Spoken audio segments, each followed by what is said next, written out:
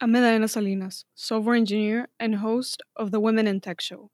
Technology can be used to improve slow and manual processes. Ritu Vincent, engineering manager at Checkr, explained the bottlenecks of the background checks process and how it's being improved. Ritu talked about a REST API and machine learning and how these are speeding up the process of getting a background check and reducing the unconscious bias that is present in the traditional workflow of background checks. Before we begin, I'd like to thank Blind for being a sponsor.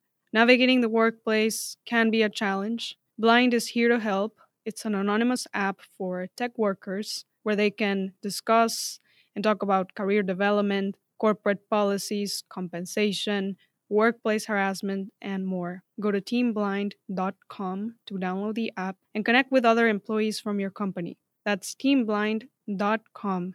Thank you.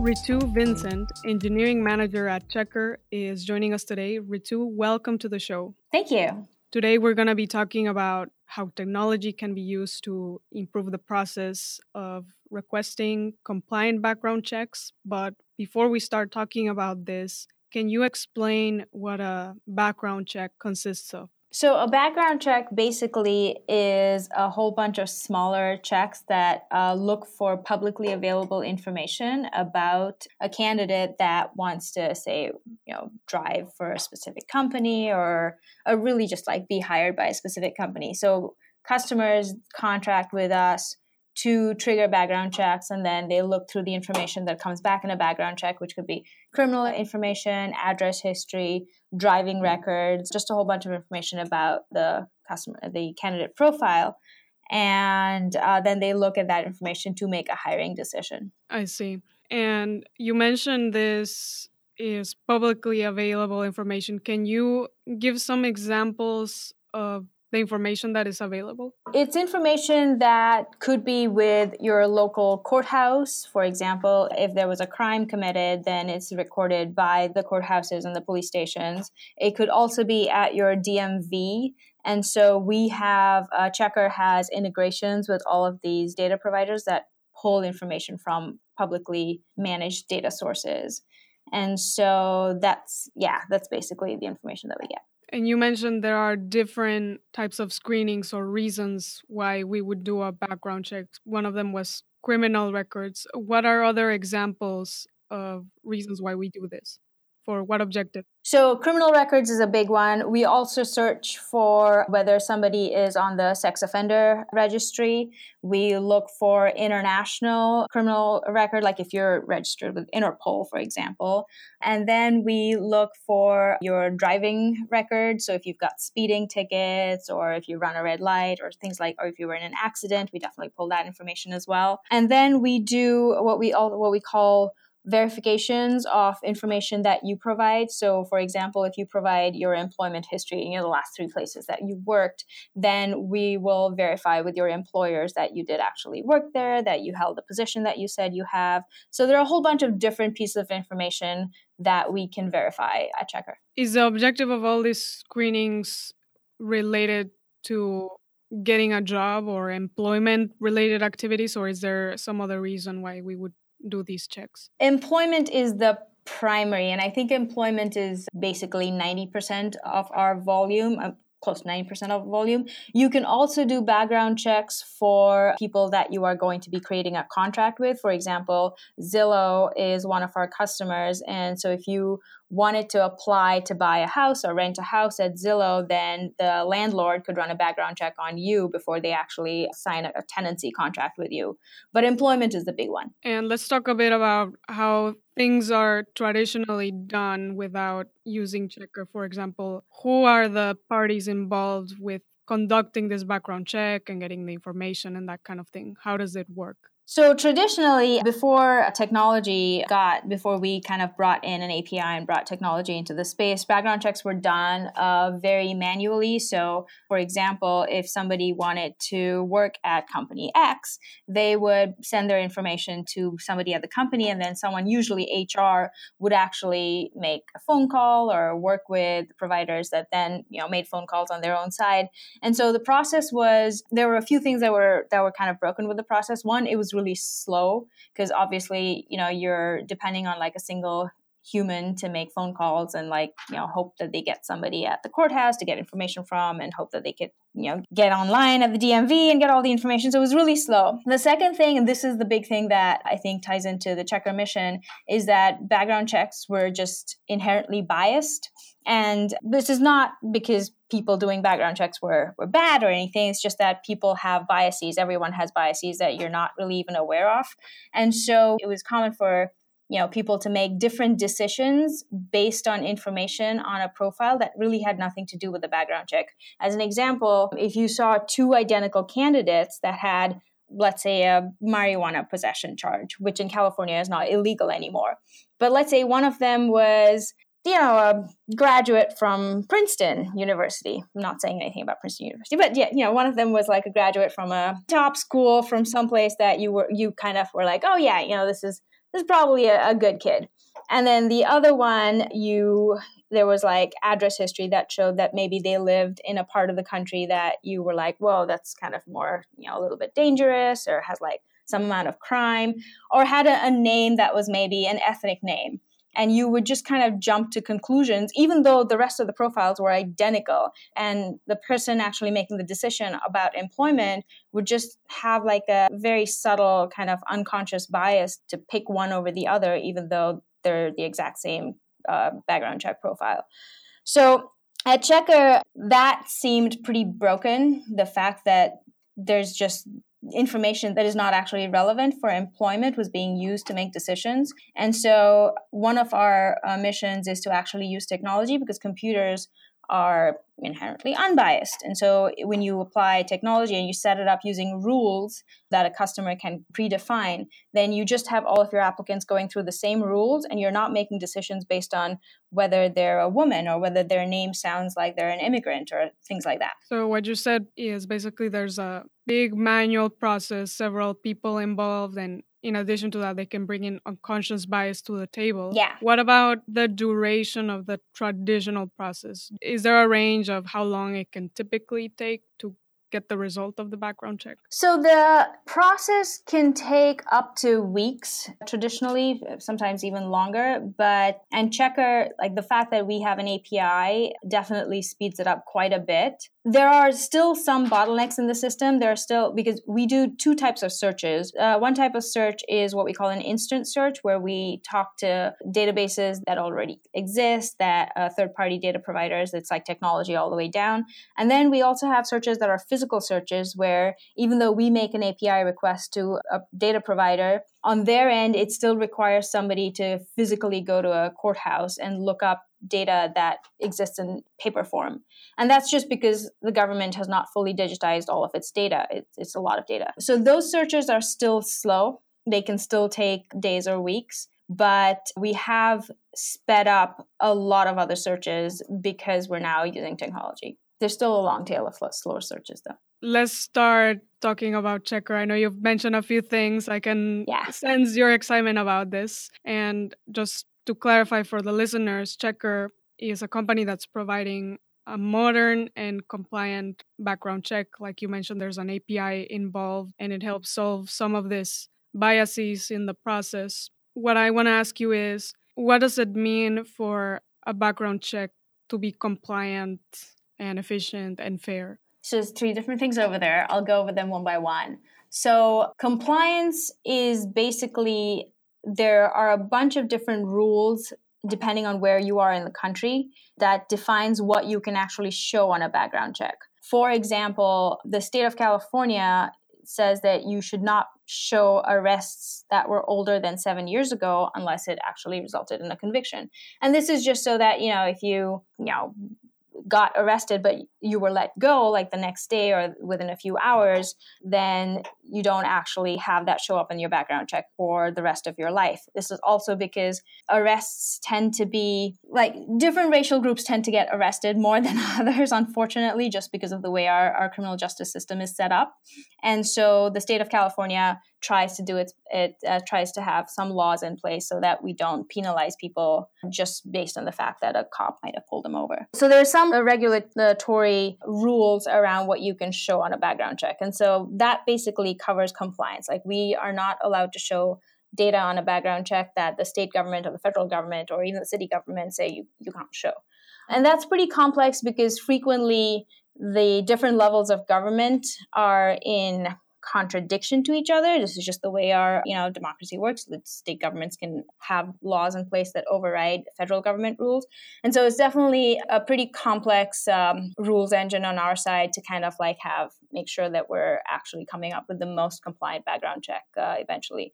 It also gets interesting because we kind of have to figure out whether to use the location of the employer or the employee. And for areas cities that are close to state borders, if you have somebody who's going to be working in two different states, it definitely gets interesting. So that's compliance. The second one is efficiency. And efficiency is one, just by applying technology, we are kind of getting a big efficiency bump because we're just faster. We're able to process things much quicker than having them go through a human queue. And then the second thing about efficiency is that because we provide a lot of tools to our customers and the applicants, we are actually able to send the background check information out for review much faster. We're able to allow customers to make decisions, hiring decisions much faster. And we're able to provide analytics to our customers and internally so that we understand exactly what's going on with our system, with our data, what's going through our system. So we're definitely investing quite a bit in efficiency. And then the third thing is fairness. So fairness, again, technology brings some amount of fairness, but we're also doing a lot of other things on our side to make the background check system even more fair than just applying technology would make it. One of the things we do, even with companies that do API-based background checks, they still have a human make final hiring decision where you run the background check on somebody and then you send it to HR or recruiting or somebody at the company that's making the decision. And then they look at the background check and do a final like yes, no on the hiring decision. But we're trying to get that totally out of the system. We work with some of our customers for them to provide a rules matrix where they specify what data on a background check will actually be disqualifying for the job. And so they can say things like, I don't care about jaywalking. If somebody's been jaywalking and it's a charge on their record and it shows up in their county search, that's fine. Just throw it away. Or they might say things like, running a red light once was fine, but if you've done it twice, that's not okay. Or they can kind of specify the severity of the charges that they're actually looking at. Also, depending on the job itself. For example, somebody who is going to be working at a job that doesn't involve any driving, the company can specify that they don't actually care about any of the driving history. They just want us to filter that out. And so once we get all of these matrices from the different customers, we can run the background check through them and come up with a final assessment and then make the hiring call based on that assessment without actually ever being viewed by a human. So that makes it a lot more fair and actually helps it go through our system much faster. The other thing that we're doing with fairness is something called Better Future, where we want to make background checks available to consumers. So with all of your other information, background checks are maybe one of the few pieces of information that really do belong to the people that we're running the background checks for. If somebody runs a background check on me, it's my data that they're pulling up, but I don't get to see what's on the background check until my future employer gets a copy and then makes a decision about whether I'm going to be hired or not hired. And then they send me the background check and say, hey, we decided not to hire you because you punched a kitten or something. And so it's kind of weird because with all of the other information that I own, my credit history, for example, I get to see my credit history. I know exactly what's on my credit history. And if something's wrong, I can fix it before I apply for a loan or, something like that. So we want to make background checks freely available to everyone so that you can come to the Checkr site, run your own background check, see exactly what's on it. If there's something on it that shouldn't be there, for example, if your identity was stolen and there's something on your background check and you want to fix it, you can actually proactively fix it before sending it to employers. The other thing we could do is we can let you know which employers rules you would actually match. So then we can kind of proactively tell you, hey, your profile has an exact match with the rules that company X is looking for. And so if you want to apply for a job there, you'll be pre-approved for a job, which is kind of cool. So that's something I'm super excited about, just kind of expanding background checks to just be a consumer product and have them be available to every single person. That's definitely something I'm super excited about at Checkr's future. I think that's a very interesting take on it. I can see how it can be useful, particularly for people that have a criminal record or they might have been in jail.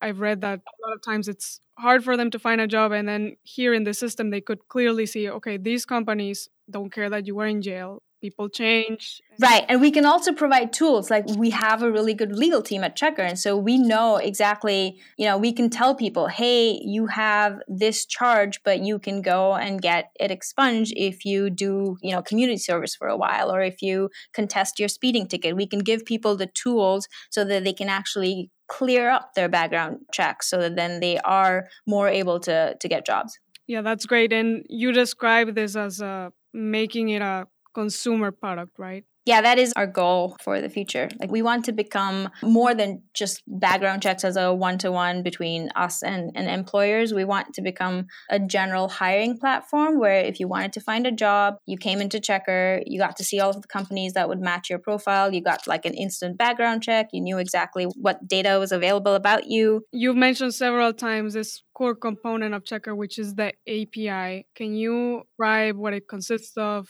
and how people can use it? Sure. So the API, it's a pretty simple REST API from our customers. Basically, they get an API token. We go through a process that we call credentialing, where we make sure that the customer is actually a legitimate customer who has a legitimate reason to be running background check, employment, or like I said, tenancy, or a few other small set of reasons.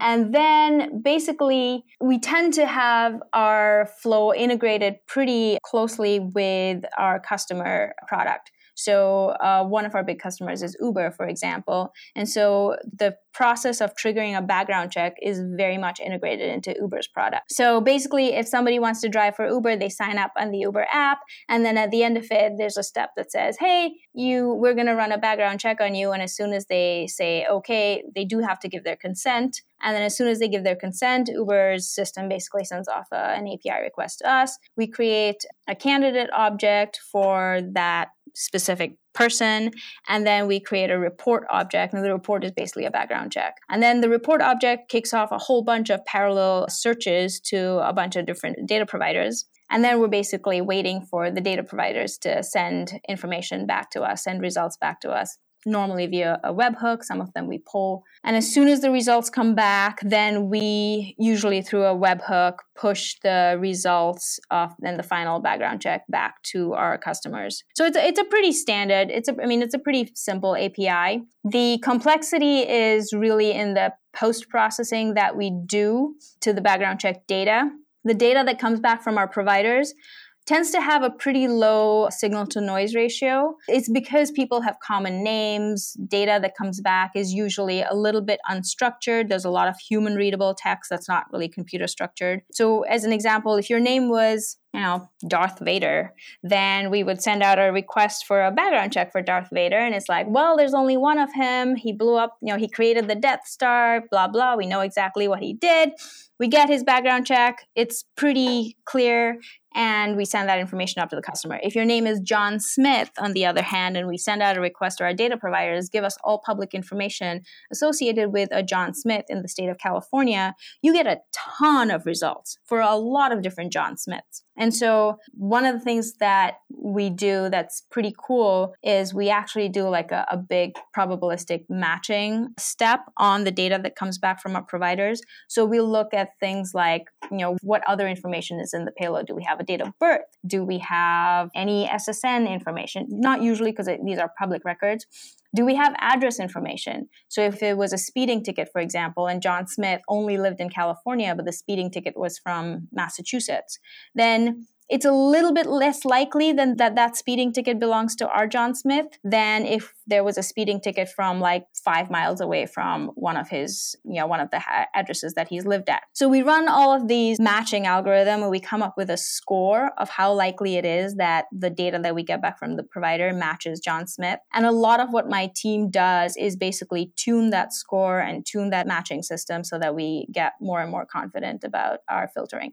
When I was researching for this, those were the areas where I see that technology is improving this traditionally slow manual and biased process. One of them we talked about, which is exposing this REST API that the companies can use and also the consumer product leverages. This other component is you're talking about probability statistics, and is it also machine learning involved in this? Yeah, there's definitely machine learning involved because the data that comes back is usually something a county clerk typed in and it's very unstructured. And then we do apply an ML processing layer to basically then categorize it. So we look at something like, breaking and entering or assault with a violent weapon and a whole bunch of other terms. And then we kind of classify them as like felony, conviction, or, felony, misdemeanor, petty charges. And so are associated with different buckets, and then we can kind of like use those buckets as well to decide whether or not that data is compliant or not compliant when we show it on a background check.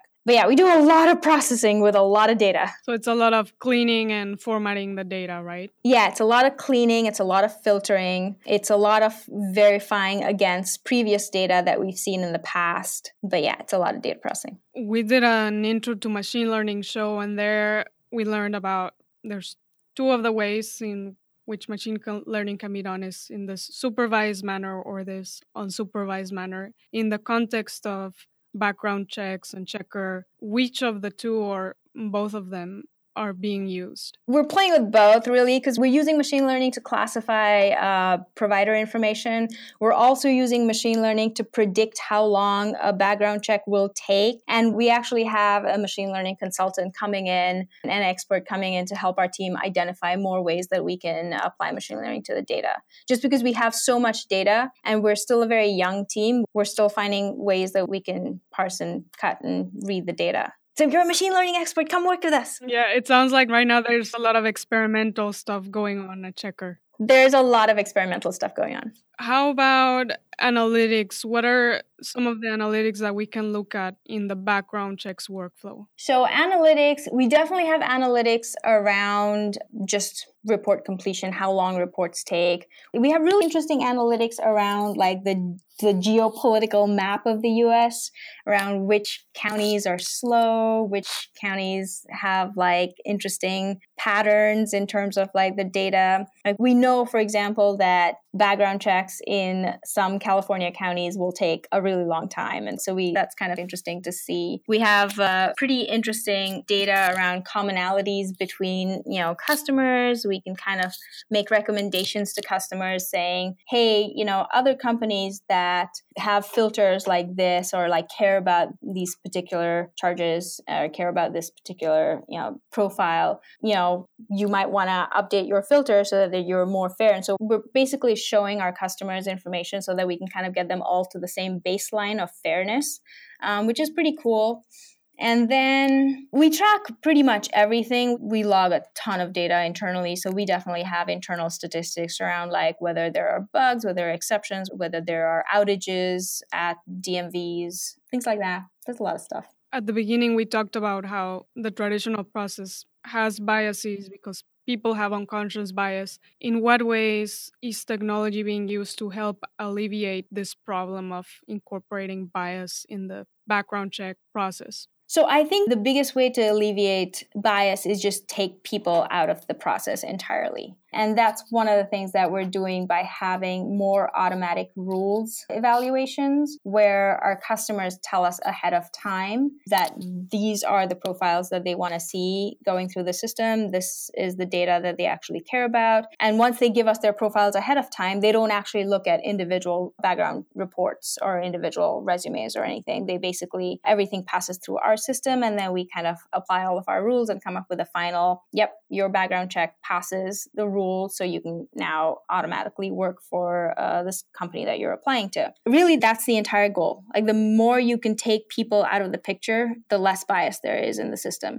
There's still some biases in the initial matrix because, you know, that's still a human input, but that's something we can work closely with our customers on and help them understand that they really should only care about the data that is relevant to the job that they're hiring for. And then that way we can make their evaluation matrices very targeted. So then anything that is on somebody's background check, like a criminal record that is completely irrelevant, just doesn't even get looked at by anybody. So yeah, definitely taking people out of the picture, and then also giving our applicants as many tools on their side so that we can help them understand their background check better, because we tend to know the terminology on background checks. Our customers are used to the terminology, but applicants tend to not really understand. You know, if you haven't worked with legal teams before, you're going to see all of this legal terminology and be like, I don't know, what does this mean? And so we're definitely trying to provide a lot of information to our applicants as well. I think we're one of the few background check companies that cares equally about our paying customers and the applicants that are coming through our system. Like, we do all of our support in-house. You know, we have people on the phones helping applicants understand their background checks, understand how to dispute data on their background checks, what like the expectations are when they dispute something, and how we investigate things on our side to clear their background checks. And so I think it's a combination of make sure our customers are doing things in a very automatic way, as automated as possible, and then make sure the applicants have a lot of tools so that they understand the data that really belongs to them. I'd say those are the two facets of making things fair. Before we finish, I want to switch gears for a little bit. Prior to Checkr, you were at Dropbox, and I saw you worked in pretty much all parts of the stack: the desktop client, the installer, the UI, the networking layer. What are the advantages of working across the stack? Because I know some people always wonder about this. They're told, oh, pick an area and just go deep in UI, focus on that. But I wanted to get your input on what you got out of this diverse. I think for me, it really helped understand that some classes of software problems are the same no matter where you are in the stack. Like, some things are common. You're trying to write clean code that somebody else can understand. You're trying to think about how your code will scale. You're trying to think about how, when somebody looks at something that you wrote, 5 years down the line, they're not just like, what? Who wrote this? And so I think there are some things that translate really well regardless of where you are in the stack. And actually kind of bouncing back and forth across the stack gives you a pretty good sense of those commonalities. The other thing for me is that I kind of like bouncing around. I'm interested in a lot of things, not just in in technology. I'm interested in a lot of things outside of work as well. And so for me, it's pretty cool to be able to look at anybody's code review in the company and be like, yeah, I kind of understand what's going on over here. Even though it's not my area of expertise. And it definitely helped me a lot anytime I pick up a new project, anytime I picked up, switched to doing something else, or even ramping up at Checkr, it's definitely helped me to just look at something new, a totally new problem, and not be scared of it and not be intimidated by it. I see how also that can help drive discussions around the overall architecture of a system, right? Yeah. When you walk into a room where somebody is discussing a system that you're not an expert on, but you can still distill commonalities and common sense knowledge, and you could still participate without just being like, I have no idea what they're talking about, so I'm just going to be really quiet. So I think for me, it's helped a lot working on a whole bunch of different types of tech stacks. You mentioned that you like bouncing around areas and that you also have a lot of interests outside of work. So I'm curious, what are some of those outside of work interests that you have? So I really like photography. I really like reading. At some point in my life, I kind of have a little bit of a bucket list of maybe going and getting a JD because I think law is fascinating. I was pre-med before I went into computer science, so I still kind of harbor some hopes of maybe going back and getting an MD at some point. And like I said, I'm kind of bouncing around the place. I'm a little bit, scatterbrained that way. But yeah, I love traveling. I love cooking, and just have a lot of different interests. Yeah, what I like about that, you mentioned pre-med, and even now, if you get a medical degree, that's great. But even if you don't, you can still be in that field because technology is very... Yeah, my pediatrician is very annoyed with me because when I go in, I'm always like, look, I've read all the research papers. I know exactly what's going on. He's like, oh no, you're one of those. So yeah. And one last question. Also, during your time at Dropbox, you were a mentor to new hires and interns. What was some of the advice you gave to them back then? I think the most useful piece of advice that I have ever gotten that I try to pass on to people who are starting something new or, joining a new place or, doing a new project is to not think of yourself as less than anybody else sitting at the table. I definitely had a confidence problem earlier on in my career where I felt like I would need to sit and understand everything 200% before I put forth my opinion. And usually I'd get to the end of meetings and be like, wow, I didn't say anything and everyone else had a lot of stuff to say.